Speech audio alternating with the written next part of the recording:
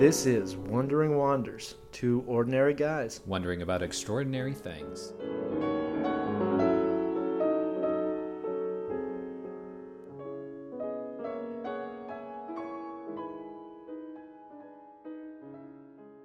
Teenagers always think they're too cool for everything. It's because they are.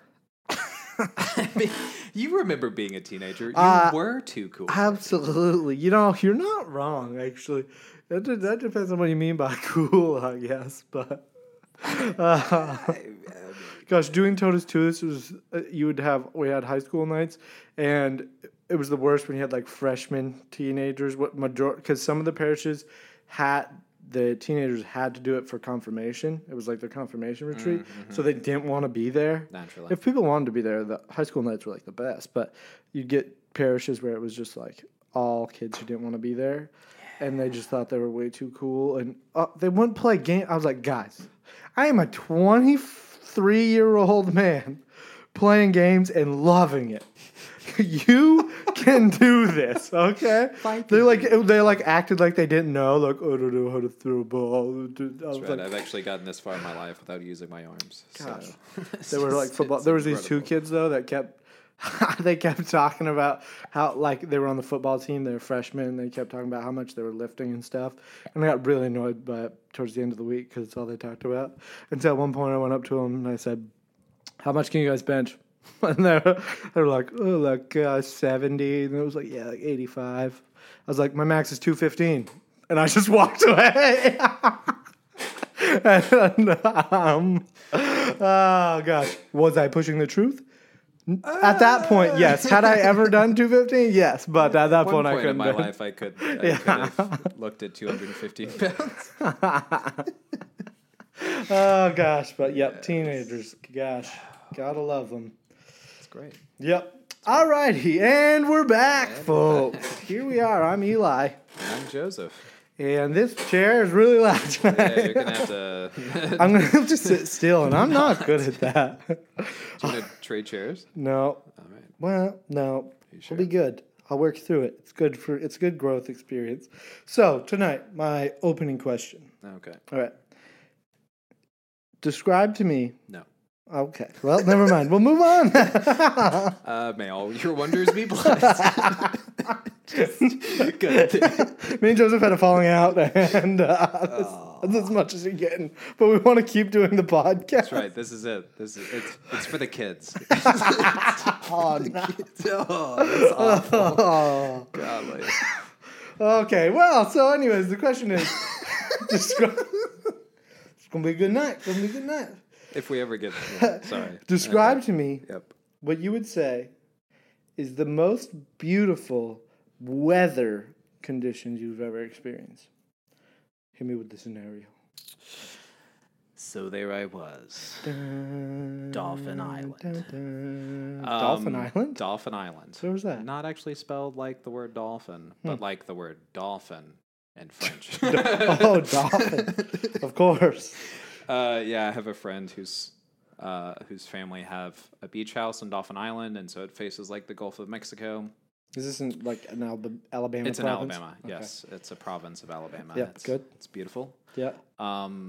There is nothing after Dolphin Island except oil rigs, which is kind of strange. But then it's just like the ocean, water for as far as you can see. Wow. And there's just something about super windy ocean breeze. Standing on the deck and just being, I don't know, getting to watch a storm roll in, and you're the wind typically, because there's nothing to like buffet it, it's just like raw wind, and so it always makes me feel really small, and somehow really loved. I don't know, but yeah, I would say windy beach weather is my favorite kind of weather. Yep. Is it like hot out but a cool breeze? Yeah, so it's great because like the sun is out, so it is hot, but then the breeze hits, and it's like this really warm. It's like you're getting wrapped up in a blanket. You know, it's I can great. almost feel it. I like that. Yep. Wow, nice. Mine is the complete opposite. Frozen tundra in Yes. Antarctica. Well, not Antarctica, but like Stillness. probably the most beautiful weather scenario I've ever seen.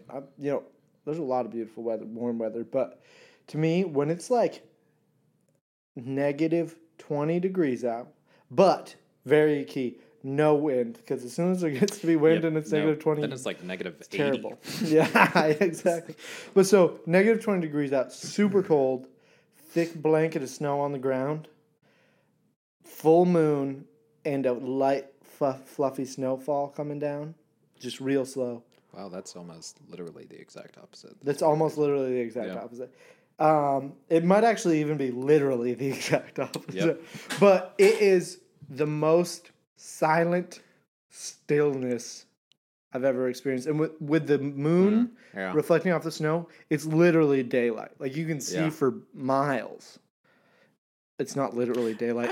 Yeah. It's like daylight. I mean, I guess I'd agree with that. I thought it was so cool with like St. Meinrad. We got the snow, and if you went out in the morning, like the animals don't wake up apparently when it's snowy and cold outside, and it's just like this weird, almost eerie silence. It's real silence. It's very cool. That's the thing is like you don't know how quiet, how loud things are until like you go sit in the silence and you're like, what is going on? It's incredible though. It's incredible. Yeah, that's about as opposite as it gets. Yeah, so. that's cool. I like that. There's That's very beauty in cool. it all. Mhm. Alrighty, so let's start with a prayer. In the name of the Father, and the Son, and the Holy Spirit, amen. Come, Holy Spirit, teach us how to pray. God, we ask you to come bless this night. Ignite our hearts with love for you. Help us to speak truth and to know your love in our lives. We ask this in Christ's name. Amen. In the name of the Father, Son, Holy Spirit. Amen. Alrighty. So tonight is we're gonna talk about this. I can't not move. I don't know how to fix it. It's like, do you just cover it in WD-40 or something? Like, So you fix most things. Oh man. But okay, so tonight we're gonna talk about something that in a sense is very mainstream, but I feel like doesn't actually get thought about very often. So hot take. All right. okay, I want you to hit me with your what do you think people's first thought is, which might be your first thought, when they hear pro-life? Anti-abortion. That's it. That's probably what. I agree. that's I probably agree. what I people think that yeah. that's probably what most people are thinking is anti-abortion. And so what really hit me was the fact that we say pro-life, but what we mean by that, a lot of times when we say it, is an anti. It's the opposite of a pro, like pro-life, anti-abortion. And it seems to me that there's a dissonance there. There's something kind of missing in there. So, There's something missing in where? in between pro-life and anti-abortion, we say we're pro-life, but what we really are, in a lot of sense, is anti-abortion. Do you see what you see the difference there? So you're saying people are calling themselves pro-life when in reality they aren't pro-life in the fullest sense. They're actually just championing anti-abortion. I think, I don't think that it's necessary that they're not real, like in the fullest sense, pro-life. Yeah. But I think that when we use the term pro-life, what is often meant is anti-abortion. Gotcha. Okay. Yep. Yep. Makes Okay. sense now? Okay, good. So, God, I can't stop moving. You're gonna be so self-conscious. No, Your movements now. It's gonna be great. oh man. No, I can't. What was I even talking about? Pro-life, anti-abortion. So what does it mean to be really pro-life then? I guess I'll just pose that directly right to you. It's kind of the big question, but let's hit it right from the beginning. We'll start with that. Yeah. What does it mean? Well, I think there's a lot of critiques of the pro-life movement that are centered around it being just anti-abortion. Yep. Which I think in some ways are justified. So, I think ideally it would be a holistic movement in terms of like all aspects of life. So it wouldn't just be about birth or children's lives, which is a lot. I mean, it's kind of crazy that you could say it's not just about children's lives. Yeah, and for and that that's to be what's a critique, attacked today. Yeah. which is a big deal, is a big deal, but that it would also include just kind of general like people who are alive, living life, not the right to be alive, but like people who are currently living, and their rights to live life well. Although I guess there's obviously a lot of debate about that. Yep. So I guess really what it comes down to, I'm saying a lot of words because I'm processing out loud. Yep. Good. Hey, that's how I live my life. I'm glad to see it. I think pro-life ultimately would be centered in championing. Wow, that's a weird word. Human dignity. Yeah, I think ultimately it's sourced in human dignity.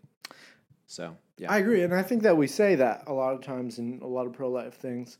But again, I think we kind of say it, and people mean it, but then it really comes out in just like anti-abortion, anti-euthanasia, all these things. But one thing which I showed you yesterday, I don't know, earlier in the week, is this song that I think came out when I was in high school or something.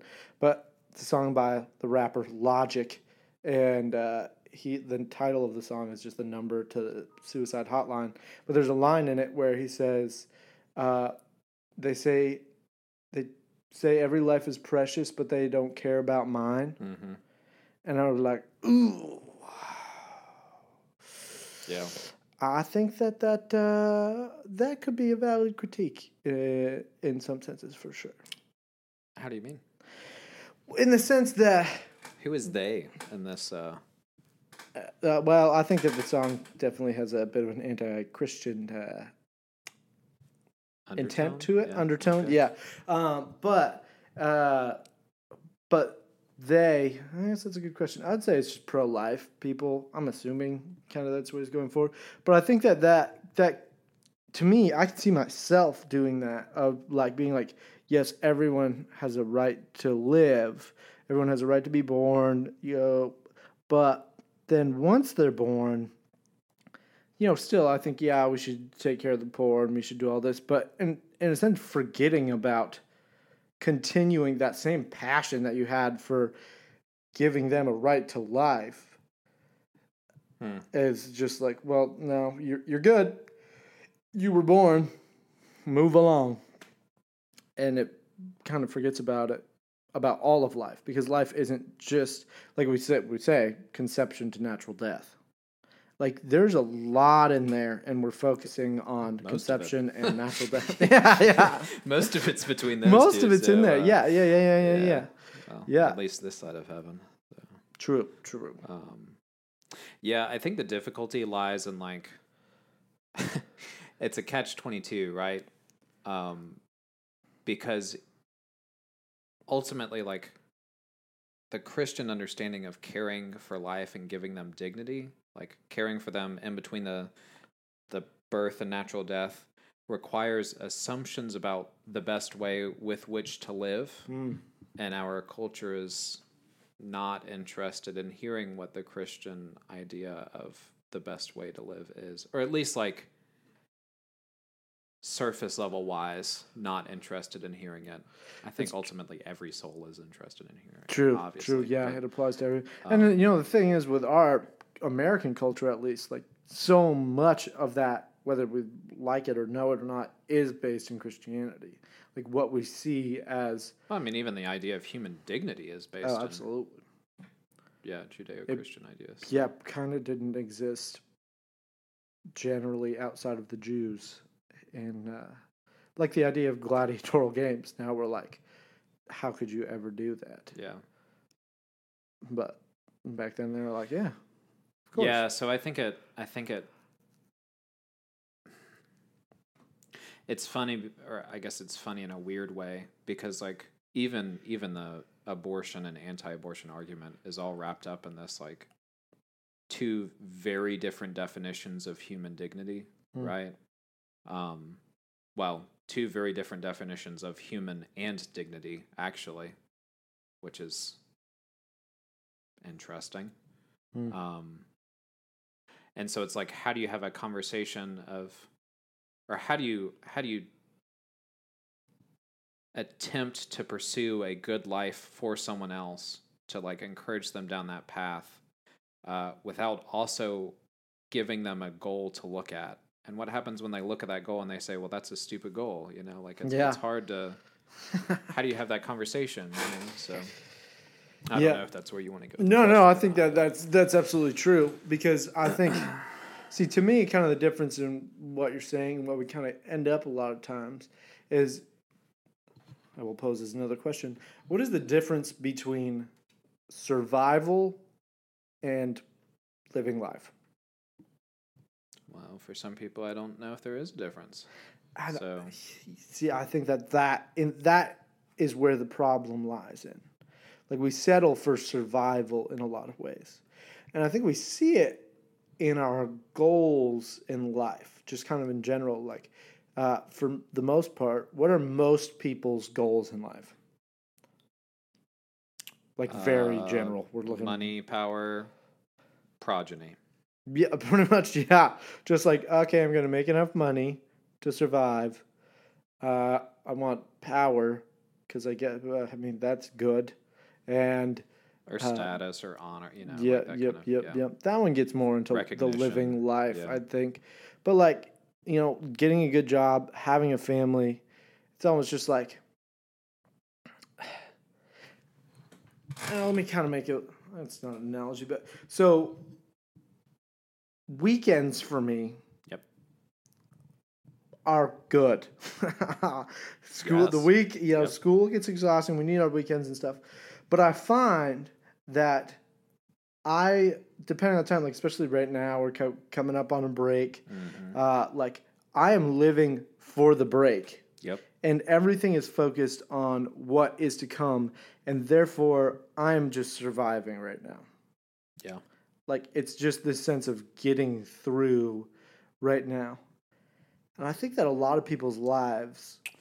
So what stops you from feeling that way all the time?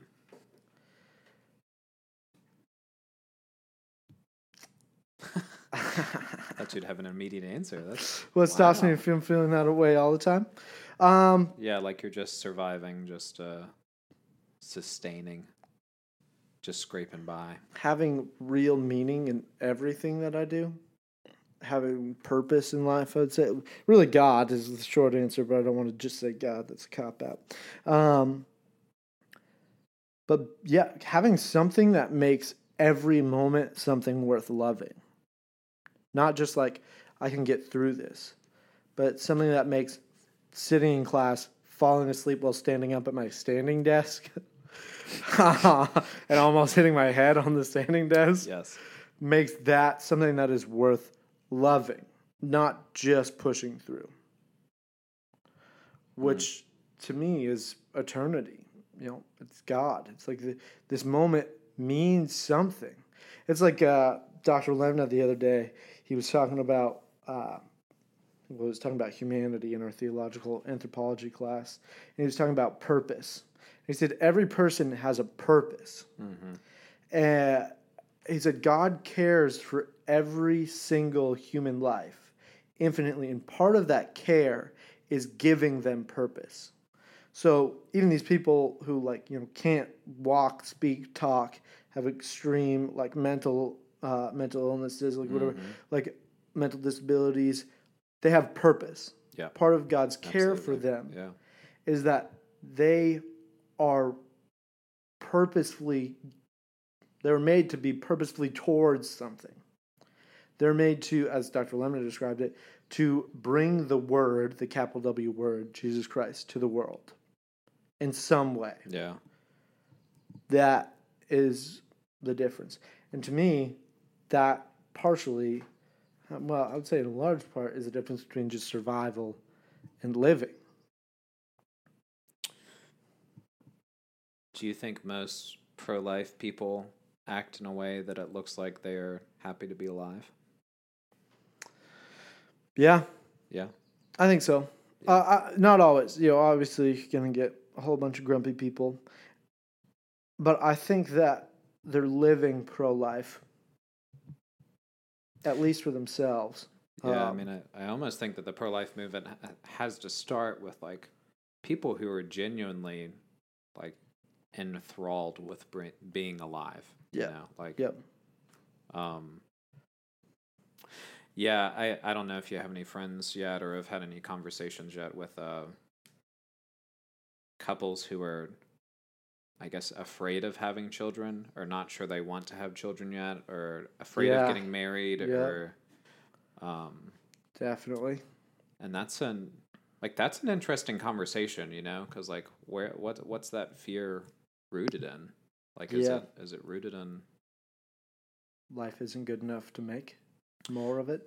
Ultimately, right? Like I know who wants to bring a child into this world? I've definitely it's heard so that. messed up, and yeah, that's kind of a scary idea, See, like, and that is kind of where my next question leads. So, to kind of back up and cover our ramble a little bit, yeah. to be pro life, is to be pro living life and to see the good in things. But so, how does someone pro life, or how does being pro life? I don't know how to ask that. How does it address the terrible suffering that goes on in the world? Because like in an abstract way. Well, but how does it work? I guess in an abstract way, but it's like we're like, yes, life is worth living. There is good. Every life has purpose, and someone who isn't pro-life looks at someone who's like a quadriplegic, has been since the day they were born, and is like, what is good in that person's life? The person. I mean, the person is good. What do you mean by that? I mean that's a life that is there that would not have been there. Like the argument reduces that person to their, I guess, defects in a way of, well, that's a person who lives suffering and isn't like everyone else, but it misses the person part. It just sees that's a quadriplegic, right? And that's really problematic, Yeah. right? Like, because that's a person who has thoughts and feelings and is alive and like has desires and goals, and their life absolutely looks very different than everyone else's, but that doesn't mean it's a life that has less value by any means. Which I think is part of the radicality of Christianity, though, is that like the person is this, like, that's the lowest unit of humanity. Like that at the core, the individual, that's as low as you go. And also as high as you go at the same time. It's like on Earth, you end up with the person as the smallest unit and the biggest. It's like the heights and the depths all at the same time. It's very crazy. I don't know where I was going with that. I don't either, but I have a question that kind of comes from that. So, we've learned a lot in our theological anthropology class that person is defined by relationship, like kind of going outside of it. So, how do you think that, and obviously this is just kind of a guess, but radical individuality, so the complete focus on the self in our culture, has affected what it is to be pro-life or, not pro-life? Do you think it has? Yeah, I mean, I think it's... I think it's really kind of twisted our understanding of what it means to live a successful life, right? Like,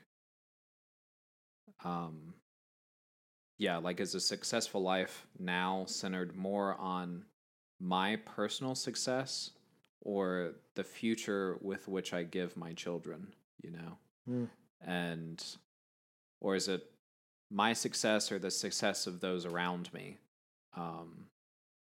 And if everything's centered on this like individual scale, and that's the bar with which I measure everything, then when I suffer, nothing makes sense, right? Like, Yeah. it's not, there's no context where my suffering makes sense if there's not anything outside of me, right? Which is why I think Yep. we suck at suffering. So, Yeah. yeah. I absolutely agree with that. Gives us a sense of entitlement, you know?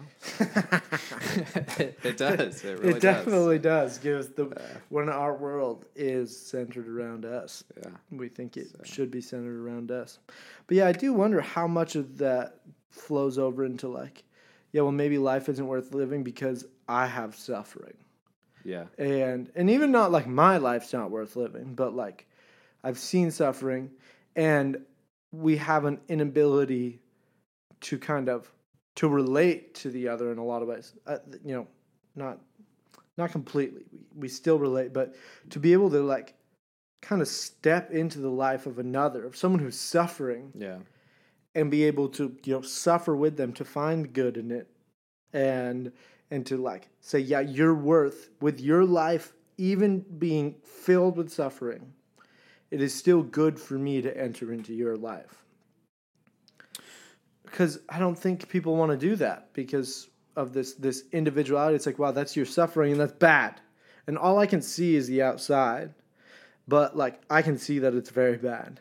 And therefore, why would it be good? I don't understand. Do you think there's a question behind the question of why is there suffering?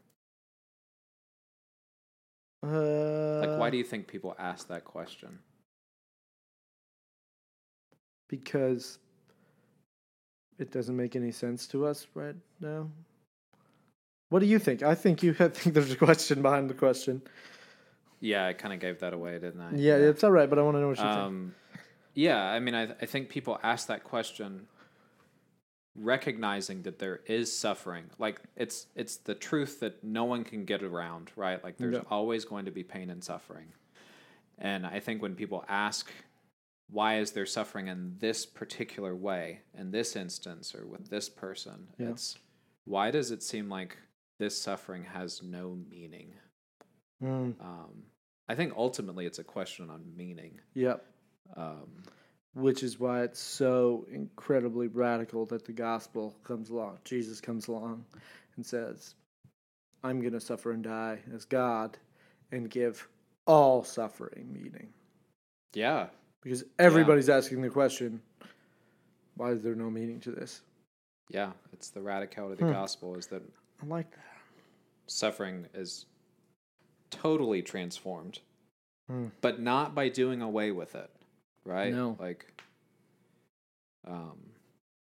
and I think that tangentially, or I guess kind of tangentially, goes back to the pro-life question, though. Like, why do people think this world is so hard to be in? It's because they feel like the sufferings and the trials that they go through have no meaning. And so, like, why would you want to bring a child into a world where you suffer and you work hard and you suffer more and then you die and that's, I mean, how do you be pro-life in a context like that? Yeah, So, and even if there is good things, there's always going to be so much bad.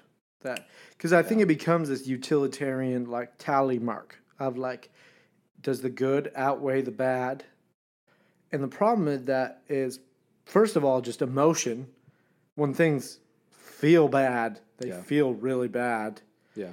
A lot of times when things are good, you don't really feel all that much. But sometimes when they're really good, you feel really good. Yeah. But like, so it becomes this weighing of like, wow, there's a lot of suffering. Is it worth it?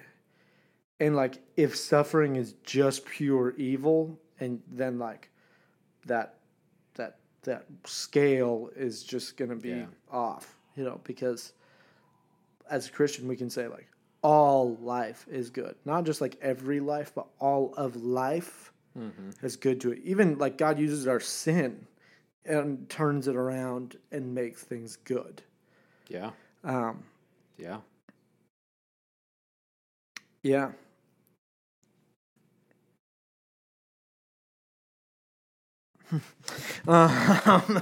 but yeah, I love the theology of suffering is one of the most incredible things to me in all of Catholicism. Like, this changes everything. So what do you think about the idea of to be apostles of being pro-life requires teaching people how to suffer? Absolutely. Absolutely. I think it's right.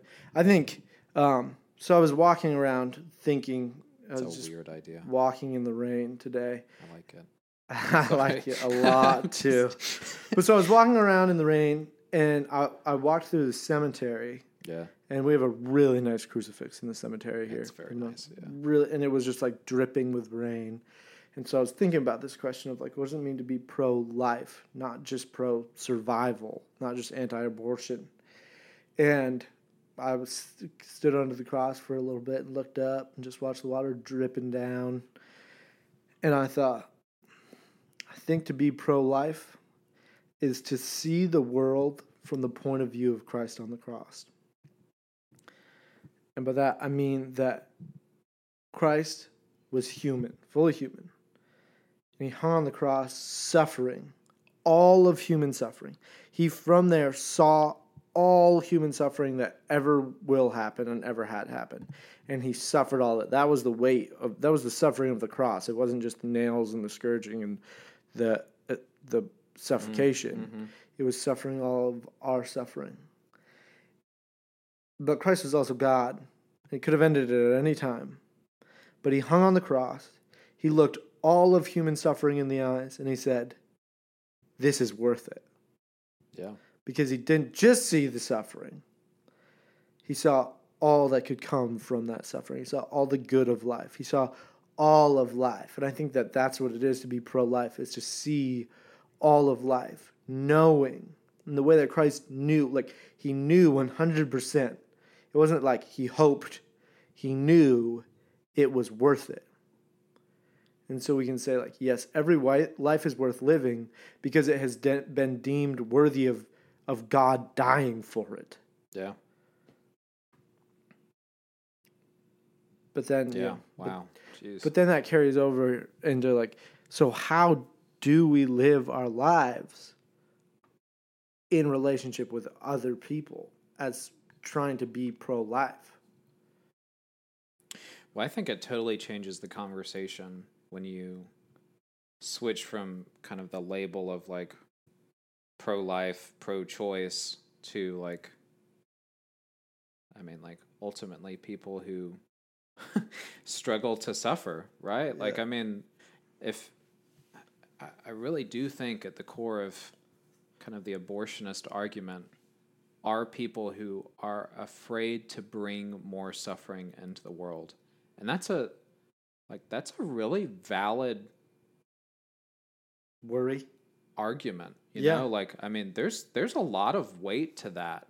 Yep. And a lot of like personal experience to back that up. Yep. And so when you kind of switch the lens from like, this is a person that I'm engaging that has different political views than I, and like they're stupid, and you know, like it just gets so angry.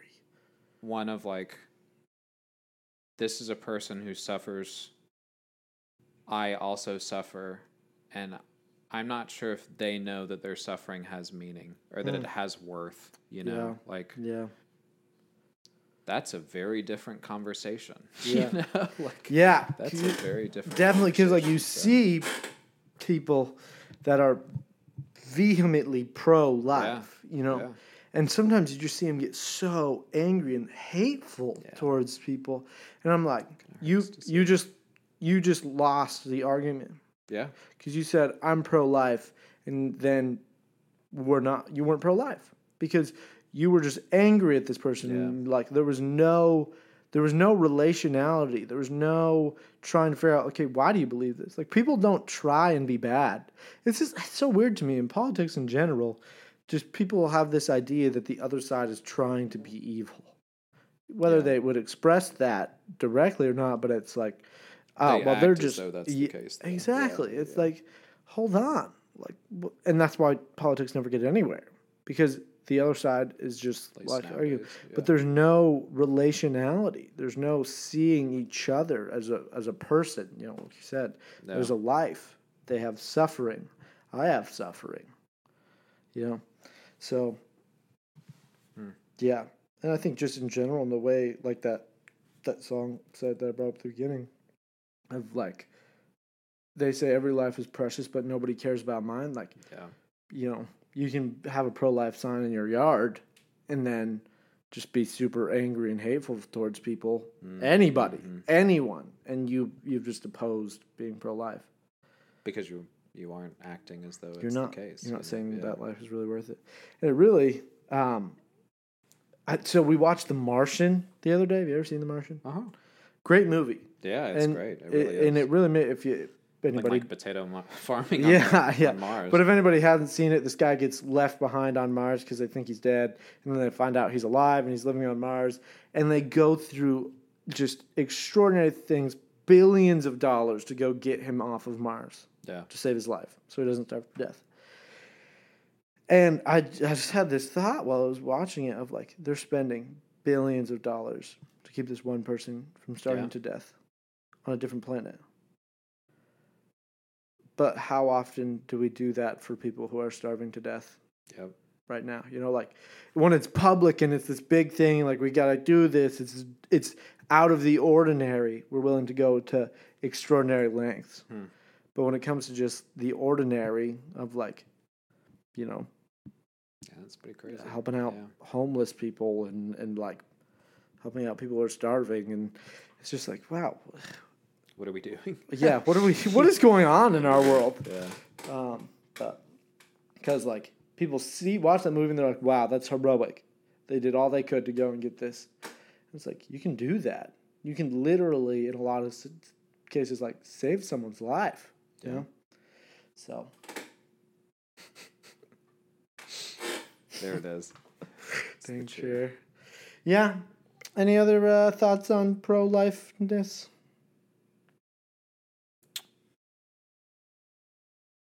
No. Yeah, I think I like that. I think it centers on suffering. Yeah. That's the big question. I don't think I've ever thought of it that way before. Me Though. neither. I like that. I like that. That's new. Yep. And that's good because we have to live pro-life lives, not just anti-abortion. We have to be for something, not just against abortion. Yeah, which means we can't be living our lives in a way that are just surviving, right? Yeah. Like, I mean, I guess there's seasons in which that's the case, you know, Yeah. where it feels like it's, you know, just one day at a time kind of thing. But ultimately, like, we have to find joy Yep. and be joyful people. Yeah, and that's going to be the most effective pro-life argument, Yeah, is to live a life that looks like it's worth living, especially Because if it you're is. suffering. because it is. Yep. Alrighty, well, I guess chew on that for a little while, folks. Something getting out of that ramble there. Oh, gosh. Alrighty, well, may all of your wonders be blessed.